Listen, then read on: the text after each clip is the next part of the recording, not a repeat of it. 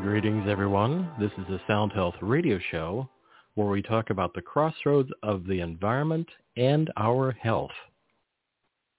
I'm Richard, Talk to Me Guy, and Sherry Edwards, as we know, is working on the soundhealthportal.com. I should get a little gif, actually, of Sherry with a tool belt, because she's always tweaking and improving and bringing up new charts on the Sound Health Portal, which is a location where you can now do vocal profiling online, where Sherry takes the data that's gathered from just a vocal recording, your voice talking, nothing tricky there, you're just talking, and then takes that and puts it through software that breaks it down into little tiny bits of data that runs it through the Sound Health Portal, and you end up with a report at the end that shows you where you might have an imbalance, let's say in BioDiet. That's one of the software programs that they have on the Sound Health Portal. And that'll show you imbalances where you might not be assimilating, or you might be assimilating too much of something but not of another, or it will appear in the charts where you will see that something is hypertonistic, which means you have too much, and that may be because you're not assimilating it, or it's stockpiled, or perhaps it's an issue that needs to be imbalanced. And she's not too long ago come up with a pie chart that shows you, like, here's the thing you want to look at now. And if you get that thing imbalanced, then everything else may come around. So that's now available online at the soundhealthportal.com. I suggest going to that site, the soundhealthportal.com, scrolling down to the videos and watching one of the live video demonstrations that Sherry does online with a volunteer, and takes them all the way through the process of getting their voice recorded, running it through the software, and showing the reports. Because it's an amazing thing to see. I can talk about it for a long time, but really just seeing that demonstration gives you a tremendous amount of information of the process of doing it. And now with it being online on the web, we can do it from anywhere, which is great. We used to have to lug around a computer. And so that means for me, I just carry around a small microphone like the Samsung Go mic, plug it into anybody's computer, and can do an intake with them anywhere. It's great. And so I suggest going to the soundhealthportal.com, looking at one of the videos of something that you're interested in, some arena that you're curious about in your own state of health, watching the video on that, because it really gives you a lot of information and gives you a real picture of how the system works and how amazing and how much information you can get out of that. It really, I'm very happy that the soundhealthportal.com exists now, because it makes the work much more available to everybody. To hear and share replays of this show, about 20 to 30 minutes after the show is over, you can go to talktomeguy.com, just like it sounds. I'll put it in the show notes. Scroll down that page, and at the top will be this show with Dr. Larry Farwell, which will be mind expanding. I'll just predict that. And you can go to talktomeguy.com, scroll down, and you'll see all the show notes, including any links that we talk about during the show I'll put in there. And right below that is an area where you can just click on the player and listen to it right there. The site was designed to be very mobile friendly, so it loads really fast on a phone or a tablet or anything mobile. And you can just scroll right down to the bottom of the show notes and listen to it right from your device. Or you can pull it up on a computer and listen to it through your computer. And there's about 300 or 400 hours of shows there now. At the bottom of each page is a little microphone. And if you click on that microphone and tap on it if you're on a mobile device, you can leave me a message and say, what about this? What about that? What about this guest? I have a question about that. Or whatever you'd like to say. And I'll be notified about that. And it's a really great site with, as I say, all those shows, easily searchable. And it also has links so that if you want to listen to it on, let's say, Audible or Google Podcasts or iOS Podcasts, Apple Podcasts, any of those, all sorts of places where you can get the feed if you're a regular user of any of those apps. And it's a great resource of information. I go sometimes to search for information myself because it has great notes and everybody's name. So you can find all that at talktomeguy.com. With that, the workshops Dr. Larry Farwell, world-renowned neuroscientist, provide a practical guide to success and happiness in your life. Based on his groundbreaking scientific research, Dr. Larry weaves together neuroscience, quantum physics, expansion of consciousness, and effective techniques you can use to live a truly extraordinary life. In addition to his pioneering research on neuroscience, quantum physics, and the role of consciousness in human life and the universe, Dr. Farwell invented brain fingerprinting, a scientific technique to detect criminals and terrorists and exonerate the innocent by measuring brain waves. He tested it at the FBI, the CIA, and the U.S. Navy, and used it to catch a serial killer and help free an innocent murder convict, and applied it in counterterrorism operations worldwide. He invented the first brain-computer interface, allowing paralyzed patients to use brain waves to communicate through a computer and a speech synthesizer. Dr. Farwell published his research in the leading peer-reviewed scientific journals. He's been featured in major news media worldwide. Dr. Farwell joins us to talk about his new book, The Science of Creating Miracles, Neuroscience, Quantum Physics, and Living the Life of Your Dreams. Welcome, Dr. Farwell. Delighted to be here, Richard. I'll try and start us at a casual cadence, but it's the quantum field. We can jump anywhere. I actually want to read a short review, I believe, from Amazon about the science of creating. Okay. A new paradigm is evolving that makes it clear that consciousness conceives, governs, constructs, and becomes the world of everyday reality. This book explains the mechanics and gives you access to how intention organizes its own fulfillment, by Deepak Chopra. So there's that as a foundation. And I want to start in a slightly not odd place, but this will flow. This will, it is a quantum field. We can bounce around anywhere. So what is a miracle? All right, Richard, that is something that has been of interest to people ever since recorded history and before recorded history. What is a miracle? Well, it has traditionally been thought that a miracle is something that goes beyond or outside or contradicts the usual laws of physics. And I have a different perspective on that, and the research we've done in the scientific laboratory provides a different perspective on that. I was talking to my dad one day. My dad is a nuclear physicist, a quantum physicist. And we were at lunch in a restaurant. I said, "Hey, Dad, anything is possible." And he said, yes, you're quite right. Any imaginable configuration of quantum particle wave phenomena, which is what the events in the universe consist of, any of those is possible. I said, for example, it's possible that all of the elementary particles that make up your body and mine and enough air to breathe would tunnel from here to the other side of the moon, and tunneling is a known phenomenon in quantum mechanics that really does take place. And we'd carry on this conversation on the other side of the moon. And he said, well, yes, in fact, actually, he didn't call me Dr. Larry. Yes, in fact, Larry, that is the case.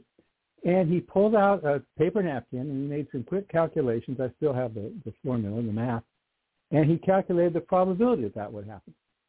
Now, it was a very low probability, and it didn't happen. We carried on that conversation in the restaurant. But the point is that anything, in the field of quantum mechanics, anything is possible. Some things are probable, and some things are highly improbable. So a miracle is not something impossible. A miracle is simply a highly improbable event, an event that is statistically very unlikely to happen.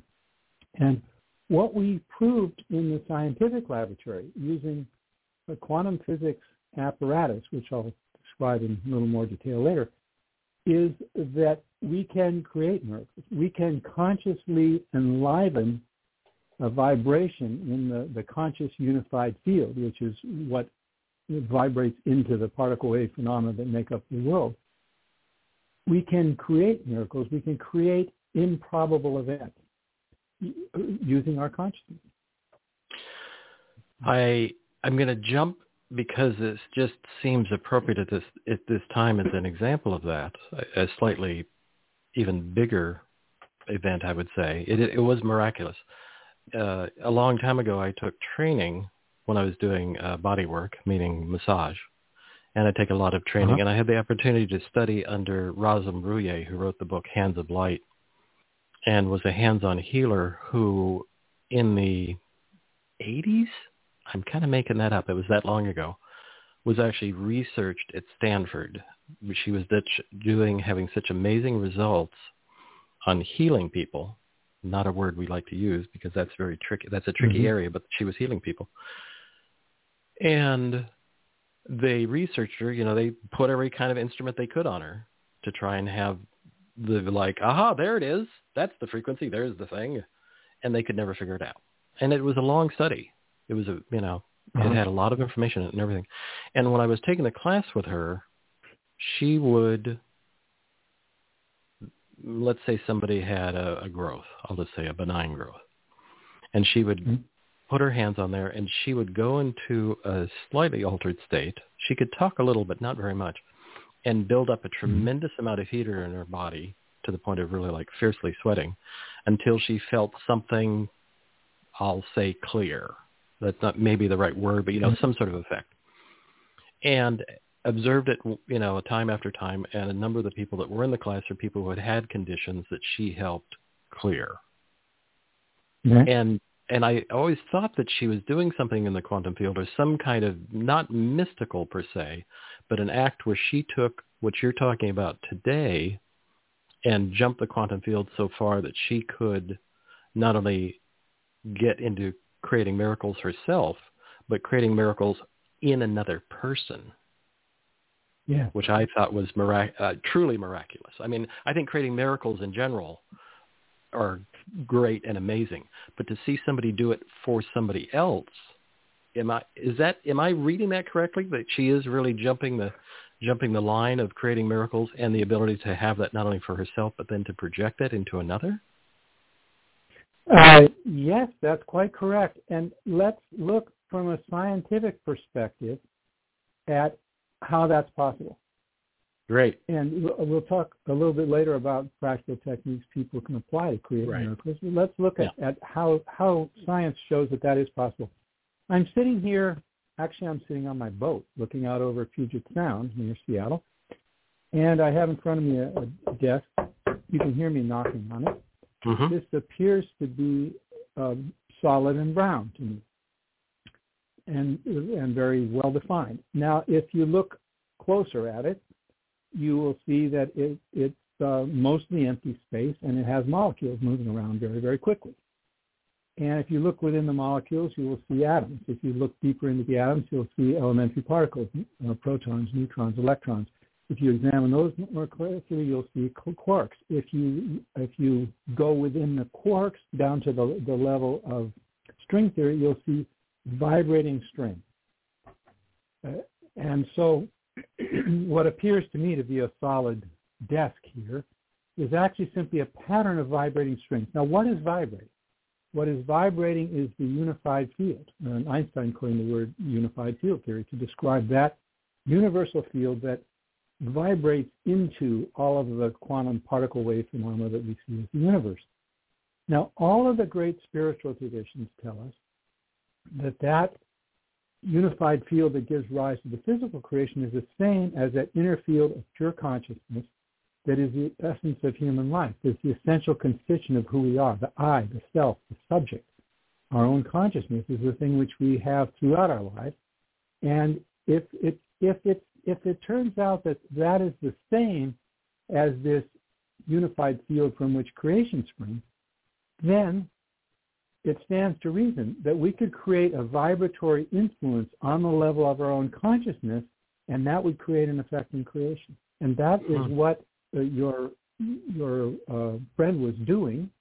And that is also, we decided to test that in a scientific laboratory.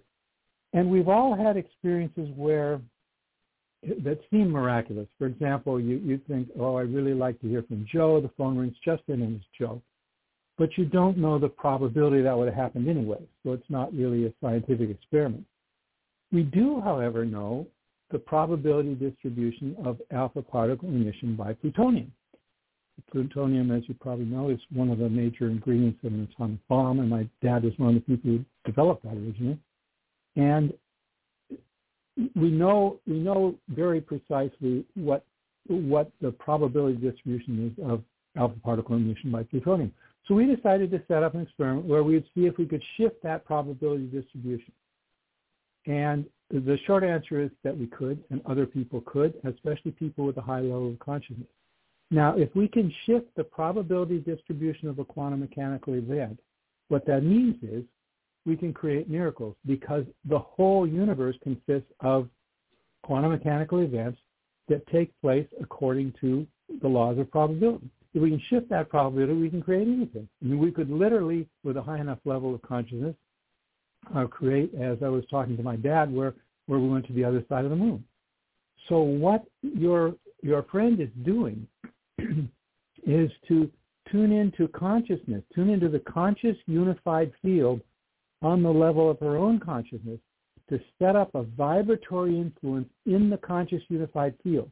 Now that conscious unified field is the basis of all of creation, within your body, within my body, within the galaxies and the stars, everywhere.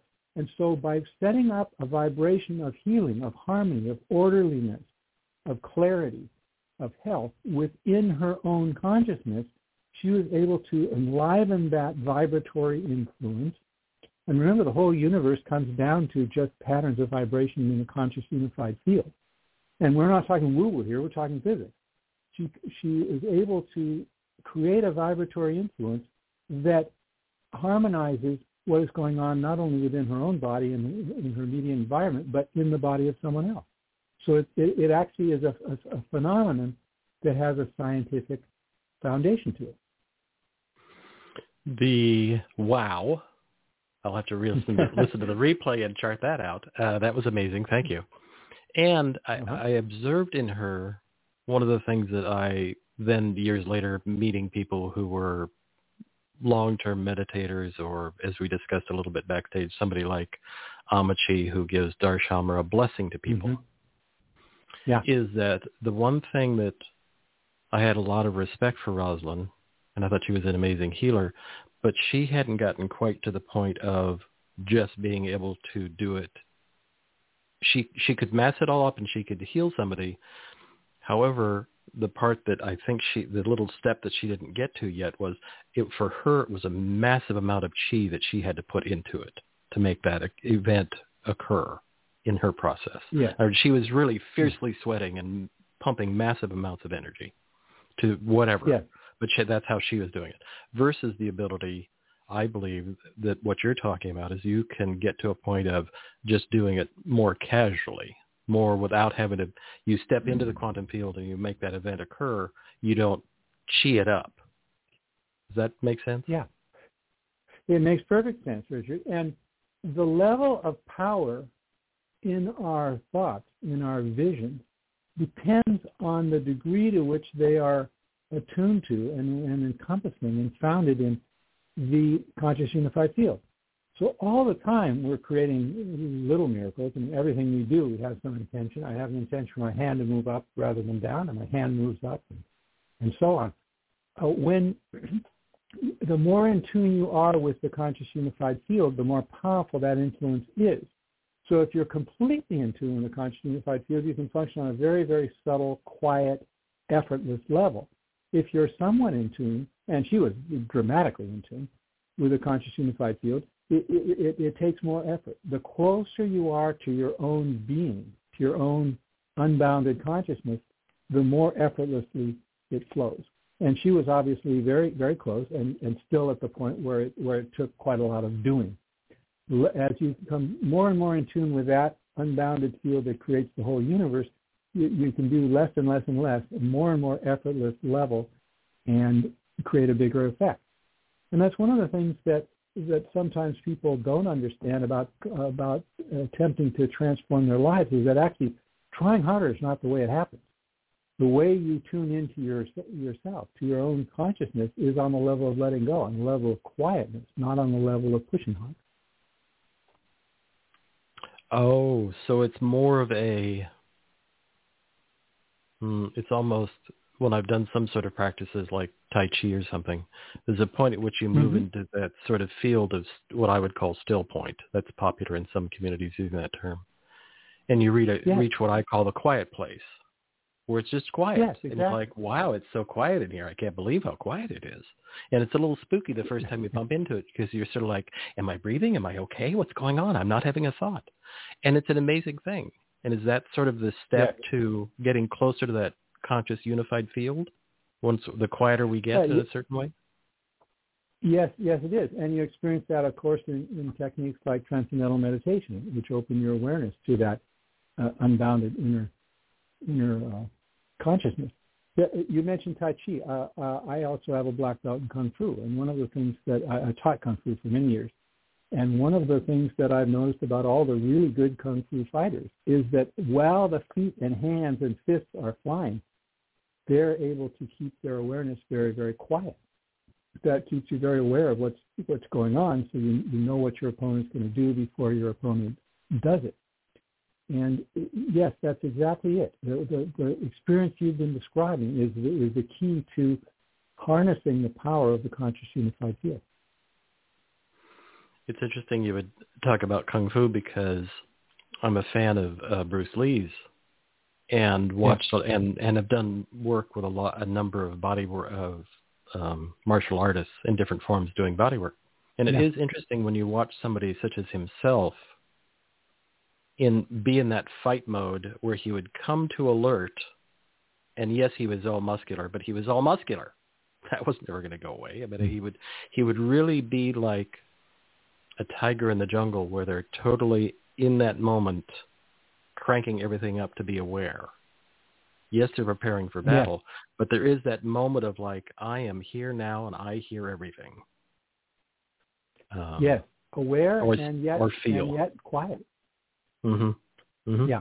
Yeah, exactly. It's an amazing thing to observe. There is a famous, there was a film made about a blind swordsman who was actually an allegorical story, a true story.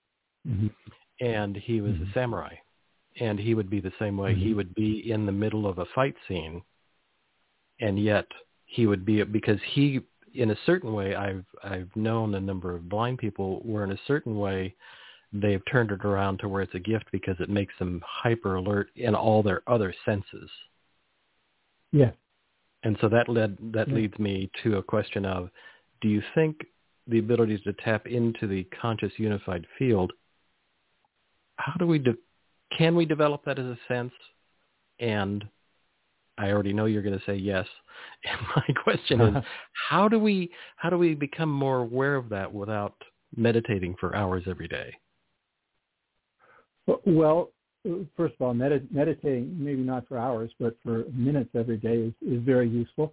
And one of the things you'll find in my book, Science of Creating Miracles, which has become a number one bestseller, is, a little plug for that there, is that there are specific techniques that I outline there and that I teach in my workshops to experientially get to the conscious unified field and bring it into your life. It's not something that talking about it is going to produce. But let me give you an example of something that people can do on their own at home. And this is also outlined in my book. And in order to do that, I'd like to talk a little bit about how the brain learns, because the brain is what we use to access the conscious unified field. Say you're crawling around, you're 2 years old, you're crawling around on the kitchen floor. You touch the leg of the chair, you touch the floor, you touch the wall. None of that really makes much of an impression. You put your hand on the hot stove, and you have an aha experience. Aha, whoa, okay. Something's happening here. Something has got my attention. There's something to be learned here. Now, one of the things that I've studied as a neuroscientist is something which is called a memory and encoding related multifaceted electroencephalographic response. And the R, the acronym is MURMUR. It's an aha experience. Okay. Now, when you have an aha experience, your brain is opened up for reprogramming because, okay, I just touched the hot stove. This is information that's going to be useful to me. Your brain is opened up for reprogramming. So you have this aha experience, and now you know, okay, I've incorporated something into my functioning about what happens when you touch a hot stove.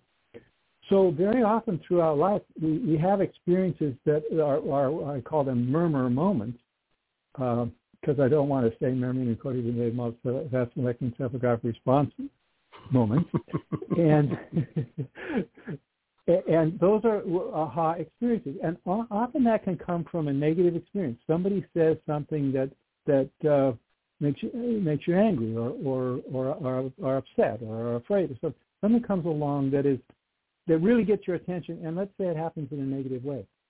Now, often we try to avoid those experiences, but actually you can take advantage of the way that the brain learns to transmute that experience. Now, by transmute, I'm talking about transmutation, which actually goes beyond transformation.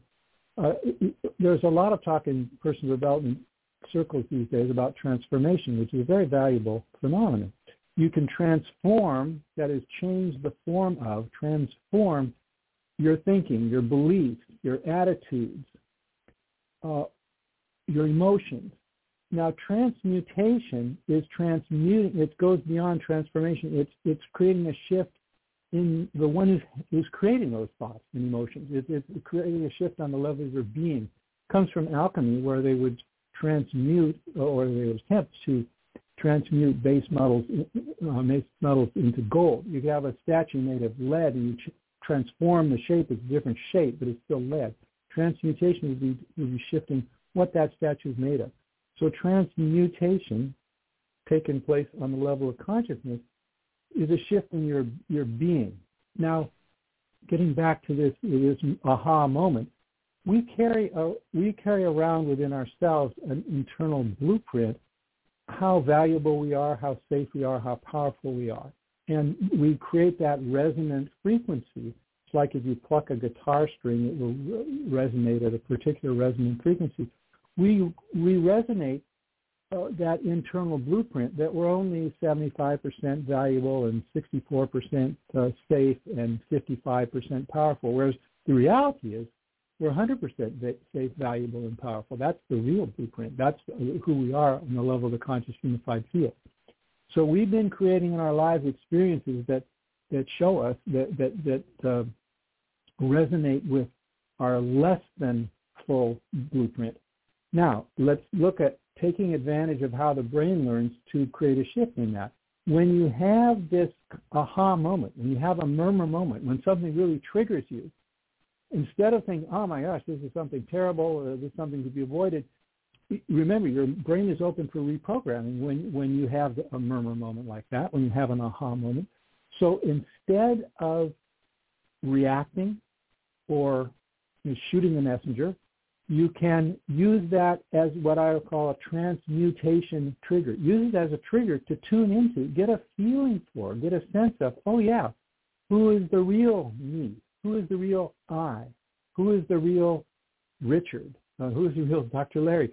What does it feel like to be with my inner reality that I'm 100% safe, 100% valuable, 100% powerful?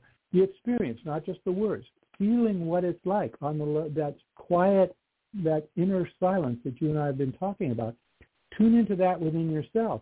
And then what happens is it turns those negative triggering experiences upside down on their head so that they're actually an opportunity for transmutation, for evolution, rather than something to be avoided.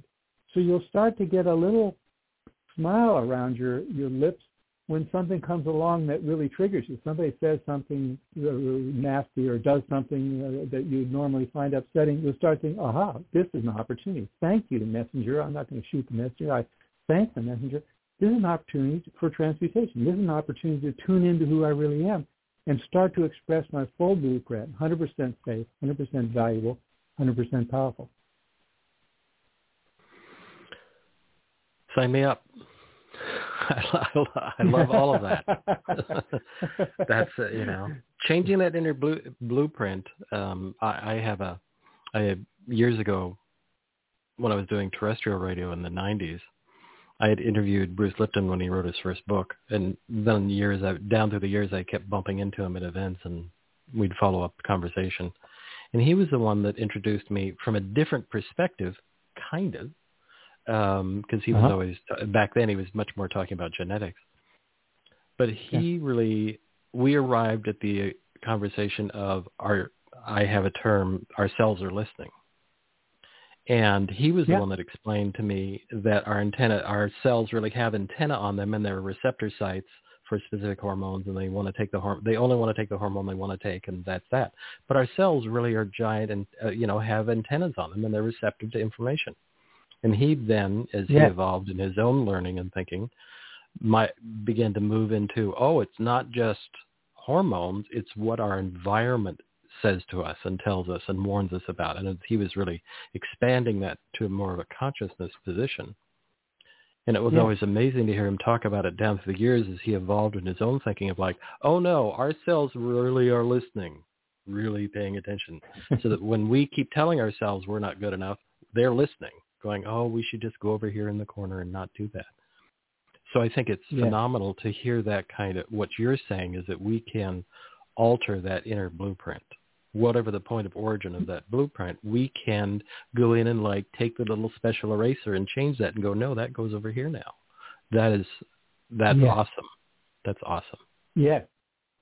And that alteration, that transmutation takes place on the level of reality, not wishful thinking. It takes place on the level of tuning into who you truly are, because the reality of who you truly are, who I am, who we all are, is that unbounded consciousness. You are the conscious unified field. You are that reality that gives rise to all of creation. And tuning in, having that inner experience, it automatically enlivens in you the realization, and the experience, I am 100% valuable, 100% powerful, 100% safe.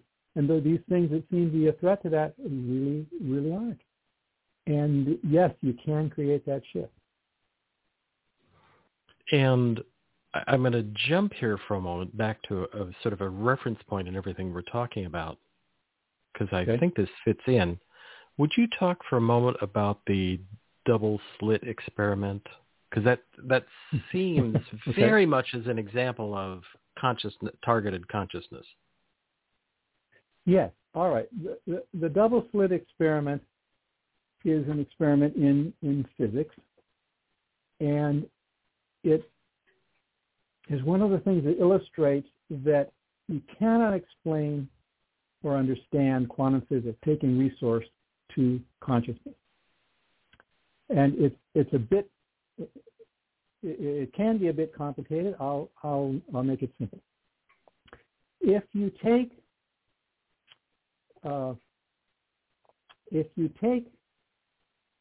marbles or particles and you shoot them through something that has a slit in it, the particles will spread out a little bit as they go through the slit. And if you record where they're landing at on the other side, you're going to see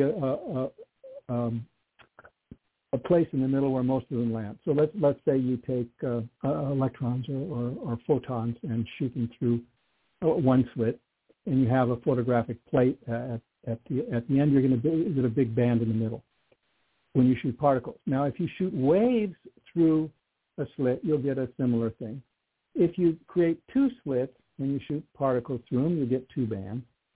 If you have two slits and you shoot waves through them, the waves will interfere with each other. Where the top of one wave hits the bottom of the other, it'll cancel out, and there won't be anything at that point. And where the waves are congruent with each other, you're going to get a lot of effects. So if you have a photographic plate and you shoot light through that photographic plate, or electrons through that, we'll say light waves through that plate, you're going to get an interference pattern. And by the way, there's a really good video that you can find on YouTube, which is from the movie What the Bleep, that illustrates this. It's a little easier to illustrate if you can see it. But at any rate, if you're shooting particles, you get one pattern, which is it doesn't involve an interference pattern. If you shoot waves through two slits, a different pattern where the waves interfere with each other. Now, if you're shooting, say, electrons through this, you're actually shooting particles, but they act like waves. And what determines if none of that made any sense, here's the part to get.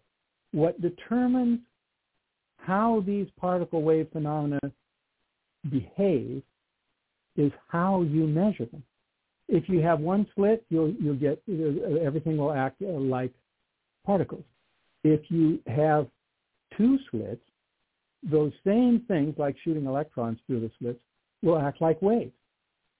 And the point at which the particles or waves appear is the point at which you measure them. So, for example, you can set up an experiment where you're measuring light that comes from a very strong light source, a quasar, on the other side of a galaxy. And 10 million years ago, it either went on both sides of an intervening galaxy and came here, or it only went on one side.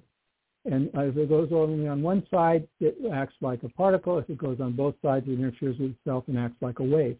We can set up a measuring apparatus which will, depending on how we measure it, it'll either show up as a particle or a wave. And what that means is that by how we measure now, 10 million years ago, when this light went by the intervening galaxy, it either acted like a particle or acted like a wave. The point is that until you make a measurement, all that's there is abstract probability distributions. There aren't particles, there aren't waves. The physical universe doesn't have any of the qualities of physicalness, of mass, of spin, of charge, until you make the measurement, until consciousness comes along and says, okay, now we measure this. At that point, the infinite probability distribution collapses into an event. And the double slit experiment was one of the first times that physics showed that. I recall when I was 12 years old, we were in Denmark, and there it's common to have candles on the Christmas tree, or it was at that time. And my dad gave my mom a scarf for Christmas. And if you look at the candles without the scarf, you see one bright spot for each candle. And I held up the scarf, and I saw, if you look at the candles through the scarf, you see this each candle multiplies and becomes, it's basically you're seeing an interference pattern. It looks like many candles. The waves are interfering with themselves. And my dad got all excited about this, and he said, yeah, it's just like the double slit experiment, where how you look at the light, when you see it, determines whether it acts like a particle and just goes straight to you, or acts like waves, and the candles multiply into this beautiful array of many candles when you're looking at them through the scarf. So the point of all that is this, that when we make an observation, when consciousness enters the scene, that is when the qualities of matter appear. And if none of that stuff that I was talking about with the double slit experiment made any sense, you can still get that point, that when we make the observation, when consciousness enters the scene, that's when these infinite probability distributions that are out there in the universe collapse into an event that has the physical qualities that things have. And that is why we can create miracles, because we have a choice. What we showed in our experiment, which goes beyond the double slit experiment, what we showed in the conscious unified field experiment is that not only do the qualities of the physical universe arise when we make the observation, but we have a choice as to which qualities are going to arise. We have a choice as to how we're going to collapse these probability distributions into the physical universe that we're creating in our environment. So in a very real sense, we create the physical universe that surrounds us. We create our lives. And if you go to the latest book that came out last week, or the scriptures from 2 or 5 or 10,000 years ago, they'll all say the way you create your life is you have an inner vision on the level of your consciousness, and you enliven nature in that inner vision, and then it shows up in your environment. Well, what we showed in the conscious unified field experiment, to which the double slit experiment was really a precursor, what we showed is that, in fact, the way things really work. All the wise people you've had on your show and who've been saying these same things, that we create our world through our consciousness from within, throughout the ages, people have been saying that. It turns out they're right, and it turns out that we showed that in the scientific laboratory. Blows my mind to hear it talked about from such a very articulate scientific perspective. That's one of the exciting things for me, is this, the way you talk about it.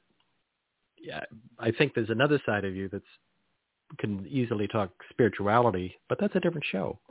But I just think it's really cool, after having spent decades myself being very interested in this arena, but to hear you talk about it, because you're actually explaining it. You're actually saying, oh, yeah, no, here's the reason why. This is how this works.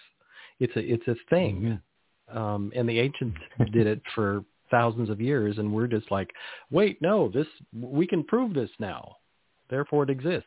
It's that kind of weird thing where we have that, we can prove it, therefore it exists. But until we could prove it, it didn't exist. It was sort of like the research with Rosalind Bruyere. She couldn't possibly be doing this. Wait, she did it again. So I love it. I love the science behind it. It's really exciting. I want to jump again slightly to this section in your book where you talk about back to what you were talking about, the murmur experiments, the ability to begin, where should we start? I guess is what I have to ask, is like, where do we start this? How do we begin? Do we have little baby steps of, we find a thing and we make an example? And how do we begin to expand our consciousness and be aware that we have this capacity? Where do we find that point, or how do we hone it, or all those kinds of things? I mean, I know your workshops do it and your book does it. Yeah. The book has a tremendous, I recommend the book highly, because there's just a boatload of really cool information in here. But how do we, where do we, after we hang up on the call, where do we start, I guess?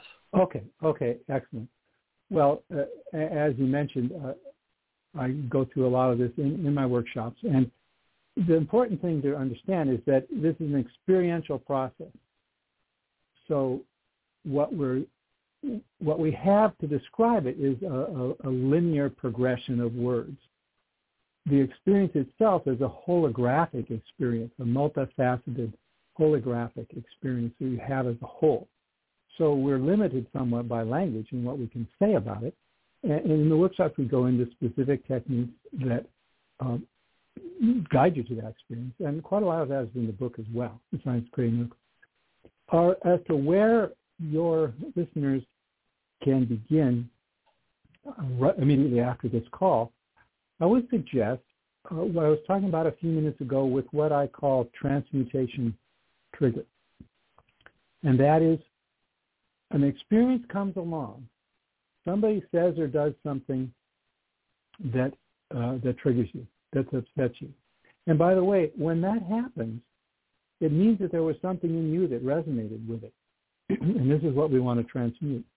For example, if somebody came along, actually I don't know what color your hair is, but if somebody came along and said, you have the ugliest red hair I've ever seen, assuming your hair is not red, that wouldn't trigger you at all. It's like, okay, somebody doesn't have very good color perception. But if somebody says something that does in fact trigger you, it means there's something, it gives you some information. So, okay, there's something that I may have a bit of an issue about. So let's talk about these murmur experiences, these triggering experiences where someone does or says something that really gets to, all right, that creates an aha moment. That creates a murmur moment. Now, the good thing about that is that you don't have to go into reactive mode. You don't have to shoot the messenger. You don't have to punish the messenger. You don't have to try and, all right, make sure you never do that again. you can thank the messenger. Okay, thank you, Mr. Messenger. You've given me some information. I have something within myself that is something I could look at. But more importantly, you can use that. Now the brain is open for reprogramming. You have this murmur moment. You can experientially tune into, okay, what's the reality here? Who am I really?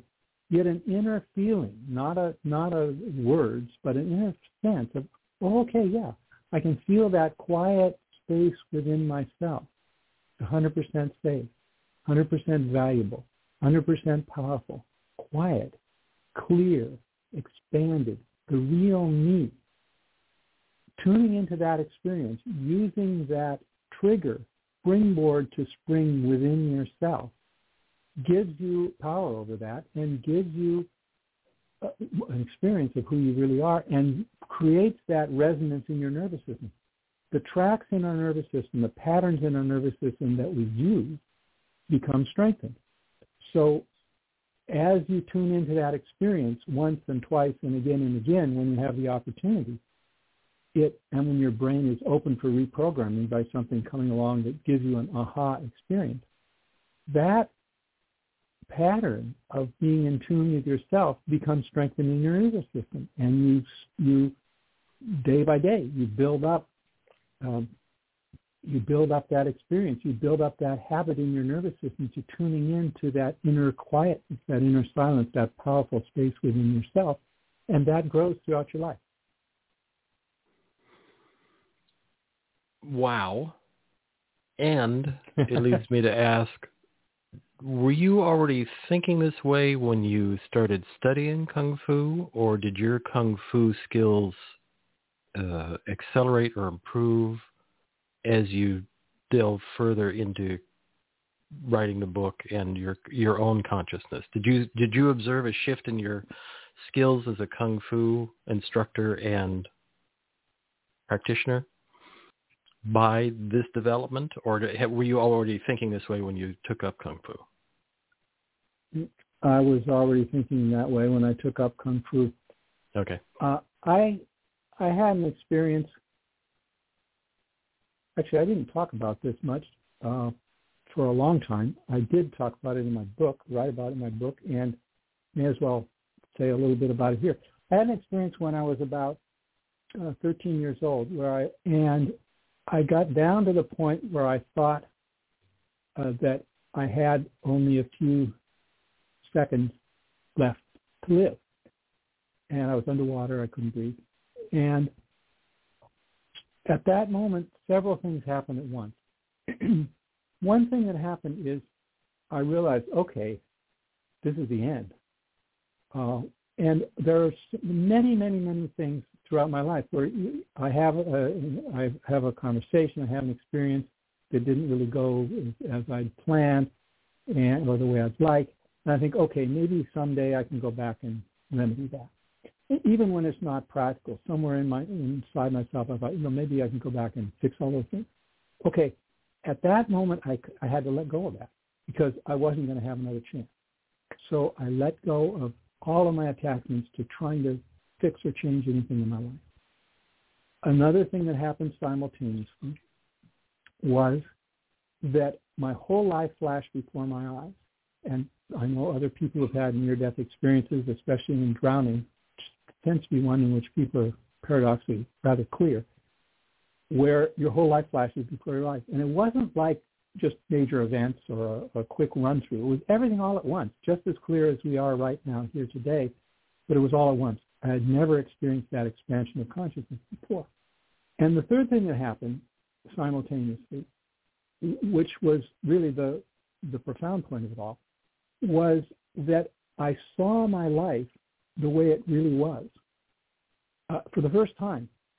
And I felt as though, oh my gosh, it's as if I've been asleep. I now see my life for what it really is, and it was perfect exactly the way it was. It was what it was. I've let go of everything. I can't change anything. It just was what it was. And it was completely pristine and perfect, just exactly the way it was. And it wasn't that I didn't notice the pain or the mistakes or anything. It's that I realized that it simply was what it was. And it was that I was freed from any attachment to try and make something into something that it wasn't. I felt I saw my life the way it really was for the first time, and it was perfect. Everything was wonderful. I had no regrets about ending it at 13 years. It was what it was. Now, and then I got to the surface, and I was spitting water and choking and coughing, and I was back to my usual consciousness. And at that moment, that was when I became a seeker. About 13 years old, I realized I hadn't been experiencing the reality of what my life really is. I want to get to that experience. And so from then on, I sought out every technique, every book, every teacher, everything I could find to get me to the experience of what the reality of life was. And that's really been my major pursuit in life since. And that's why I went into studying quantum physics. That's why I went into studying neuroscience. I thought, okay, my dad was a scientist. I had a scientific upbringing and orientation and a brain that likes to work that way. I thought, all right, if we're really going to understand life, we need to bring the brain and quantum physics within and consciousness all within the realm of science and tie it all together. So that's what it's been about for me. And when I was a student at Harvard, I met Maharishi Mahesh Yogi, who's the founder of Transcendental Meditation, and he had a direct access to that technique, to the experience I'd been reading and thinking about. So that was another major step forward for me. And in Kung Fu, I also learned to apply this. So I started Kung Fu knowing about this stuff, and it turned out to be a way I could apply it. And you're renowned internationally for the invention of and your research in brain fingerprinting, which is a whole, again, another show. I just want to say that as a there's that. There's that. I had a feeling that the brain fingerprinting was part of your research to get where you are today. In the sense of you studied people's brains in a way nobody had ever thought of, and had amazing results working with people on either side, either figuring something out or proving that they were lying in a certain way. But I just had a sense of that you were in people's brains looking at how they worked, looking for your own aha murmur moment in that realm. Does that ring true? Exactly. Okay. Well, actually, it rings true in two ways. I was looking for my aha murmur moment, and I discovered the memory encoding related multifaceted electroencephalographic rapid response. That's what the brain does. The pattern of brain waves that takes place, you can measure it using EEG, electroencephalograph. You can measure that murmur. The murmur is a P300 murmur. It's a phenomenon that you can measure in the brain. And I thought, well, how can we take advantage of this? Well, one way was, yes, brain fingerprinting. We're able to tell what information people know or don't know, say about a crime or about terrorist activity, so we can exonerate innocent people and catch the bad guys. Another way that I applied this murmur was I invented the first brain-computer interface where people can communicate directly from the brain to a computer and through that to a speech synthesizer. And again, it's using that same murmur, that same aha experience and the brainwave patterns that it generates. There are thousands of people now doing brain-computer interfaces, but in 1984, when I first developed it, that was the first one. Amazing. And so you're a research monster. And I mean that in the best of ways. Yeah, I am indeed. You know, from 13, from your, bumping into that fractal, you led to a life of research of trying to figure out what happened there? What is that? How does that work? Yeah. I think it's just an amazing idea that your life work has really been leading you to where you are now in terms of creating this course and these, creating miracles, Science of Creating Miracles book. That's my overview in the time that I researched and watched what you're doing is, wow, dude, that's amazing. Because it's really brought you to where you are now, to where you're able to express it to others in a way and get them to go, wait, you can do this too. It's not just me. I'm special, but not that special. Not really, but you know. Yeah, I get it. Yeah, well, the research that I did with my dad, it was in the 90s, and I published my first book, which is very highly scientifically technical one, about it in 2001. And then I spent the last 20 years developing practical techniques so that people could apply this in their lives. The response that I got to my first book, and when we published the research in the journals initially, was, well, yeah, this is all very good, but what use is this to me?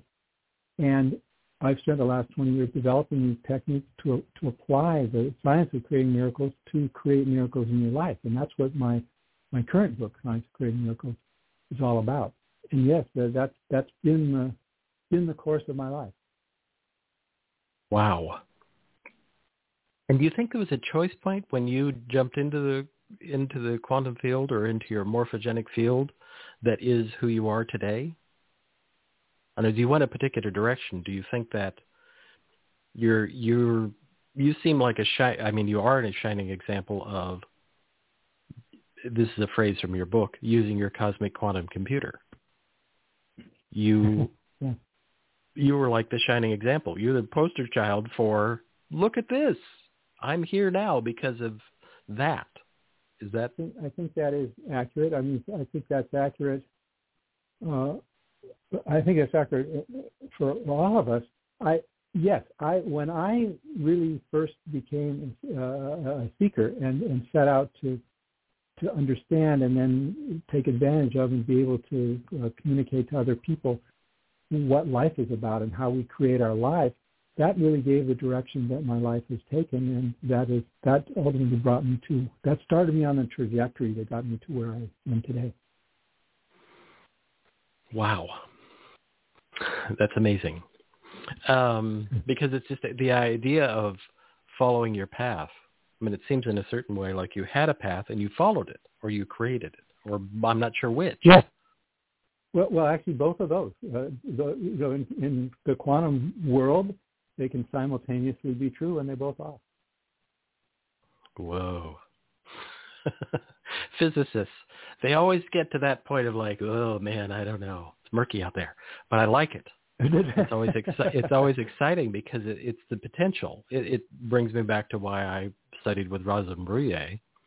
Wow, that's amazing. Look at her do that. How's she doing that? Why is she doing that? Why is she working so hard at it? All those kinds of questions from watching someone do this amazing thing, but seeming like it was really stressful on her system. I chose not to follow that because I just thought down the road that was going to be really deleterious to her physical body because she put so much of her into it. So the idea of the kind of work you're talking about is very appealing because you can do it gracefully and easily because you step into the morphogenic field that allows that to happen or creates that, one of those.